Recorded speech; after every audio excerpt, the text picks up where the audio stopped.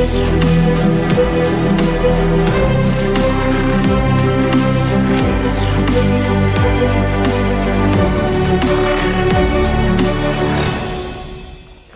hölgyeim és uraim, szeretettel köszöntök mindenkit, aki nézi ezt a kis videófilmet. Szeretnék bemutatni egy nagyszerű embert, Bodor Istvánt, aki egy fantasztikus fotballista volt, de az életében egy jelentős pozitív fordulat történt. Szeretettel köszöntök, István, mesélj egy kicsit magadról. Én is szeretettel köszöntelek téged, Imre, és a nézőközönséget is, és a nézőket, aki most ezt nézi. Valóban NB1-es focista voltam, itt fociztam Magyarországon a Rába Etóba és a Szombathelyi Haladásnál 2000-ben, 98-tól 2000-ig. A Szombathelyi Haladásnál 2 évig gólkirály voltam. Lőhettem gólt a Fradinak, az Újpestnek, az MTK-nak, hogy gondolom ezt most már nem sért senkit, és ez valóban hozott olyan örömöket, ami így akkor úgy hittem, hogy be is tölti a szívemet. Fantasztikus. Visszaemlékszem, melyik volt az egyik legszebb gólod, amire mind a mai napig büszke vagy? A legszebb gólom, így az évet azt már nem tudom, de az MTK pályán volt, az MTK ellen, amit tudok, hogy a saját térfelünkről vettem el a labdát, kaptam meg, és egészen bevittem az MTK hálójába. Az egy nagyon-nagyon, azon a mérkőzésen voltam a 7 labdarúgója, azon a hétvégén a labdarúgója. Igen. Tehát az egy fantasztikus gól volt. Ja. És mi járt ezzel a fotballista életformával? Hát mivel, hogy Erdélyből is származom, és NB1-es focistaként Erdélyből, ez még ráhúzott, hiszen egy kis faluba születtem, úgyhogy hát ezzel a népszerűséggel ugye járt szép autó, szép lányok, a népszerűség. Pénz. Hát pénz, igen. Hát ezt kezelni, én erre nem tanítottak meg, hogy ezt hogy kell kezelni, mert úgy erre nem tanítanak, és hát sok-sok dicsőség járt. És a nagy dolgoknak nagy árnyéka van, úgyhogy szenvedés is. Mit értesz ez alatt, hogy szenvedés? Hiszen a sok siker mellett talán egyre erőteljesebb volt az a keresés, útkeresés az életedben, ami mindazt kiabálta, hogy ez nem elég, valami többnek kell lenni. Valóban így van. Azt hittem, hogy ha elérek az életembe, megvalósítok olyan dolgot, hogy szép ház, szép autó, szép lány, barátnő, lányok, akkor kipipálnom olyan dolgot, hogy boldog vagyok. És mégis ez nem így volt, hanem egy üresség volt a szívemben, egy űr volt a szívemben, amit szerettem volna betölteni. Egyszerűen nem értettem, hogy mitől van, hiszen ki vannak pipálva ezek a dolgok, és mégis űr van a szívembe. És természetesen tudjuk, hogy ez az űr, ez az Isten jelenlétének a hiányából adódik. Minden ember őszinte pillanataiban megéli ezt az ürességet, és ezt egyetlen egy személy tudja betölteni, az Úr Jézus Krisztussal való közösség. Te hogyan találkoztál Jézus Krisztussal? Hát 30 éves koromban elkezdtem keresni. Nagy hangsúllyal volt rám a 2001-ben történt merénylet Amerikába.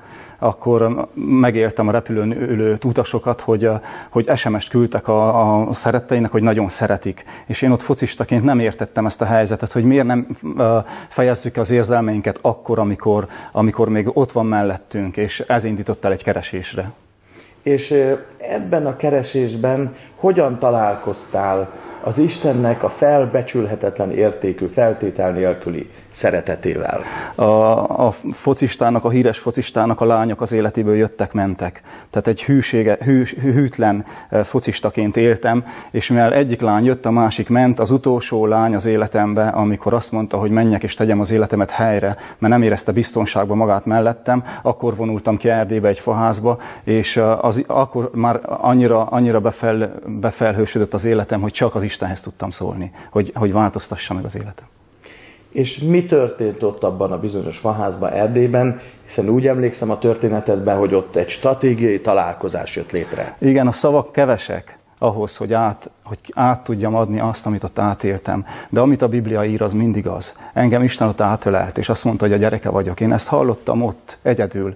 És én hiszem ezt ma is a szívemben, most is a bőrömön érzem, hogy az Úr engem átölelt. Ő hívott meg engem, és azt mondta, hogy ettől a perctől az ő gyereke vagyok. Itt nem volt sok appellálás, nem volt mit szólni. Átölelt az életemet, és azóta ő vele járok, ő az Uram.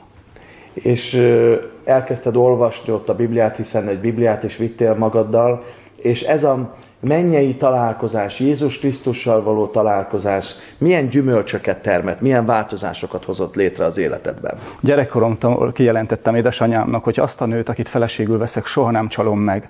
És tudtam, hogy eljön az az idő, amikor engem olyanná változtat Isten, amilyenné valójában ez le van írva hűségessé. És ez megtörtént, és Isten látta, hogy ez engem így helyre tett, és adott az életembe egy feleséget, gyönyörű asszonyt adott, gyönyörű feleséget. A baba van a méhében, most februárban születik a gyerekünk.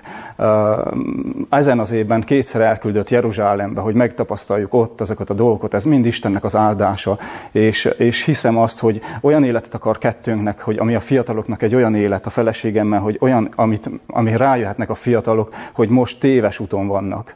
Én a házasság ellen mindig hogy mondják ezt? Tiltakoztam. Mondtam, hogy ez egy hülyeség. És most azt hiszem, hogy engem úgy rendbe rakott, hogy én vagyok az, aki ennél jobb dolog nincs a világon, mikor egy férfi egy nővel csodálatosan Istenben meggyökerezik. És befejezésül, Isten, mondd el nekünk, hogy mit tanácsolnál azoknak, akik hasonló űrt élnek meg az életükben, minden sikerük, minden győzelmük ellenére, hogy mi a megoldás számukra? Most egy székely mondás jutott eszembe, hogy tanácsot könnyű adni, kalácsot nehezebb, viszont ami a szívemben van mindenképp az, ami velem történt, hogy keresse Istennek az akaratát az ő életében. Én hiszem azt, hogy ezen a földön nincs boldogabb ember, mint az, aki hallja Isten szavát és megcselekszi azt. Mindenképp.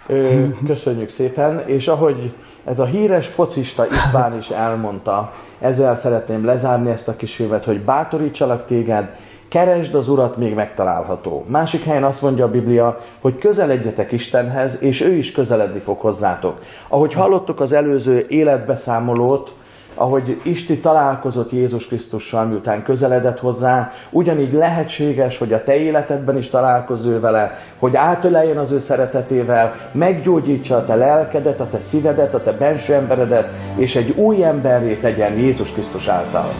Amen. Köszönöm, hogy meghallgattál, nézz utána a weblapunkra. Isten áldjon!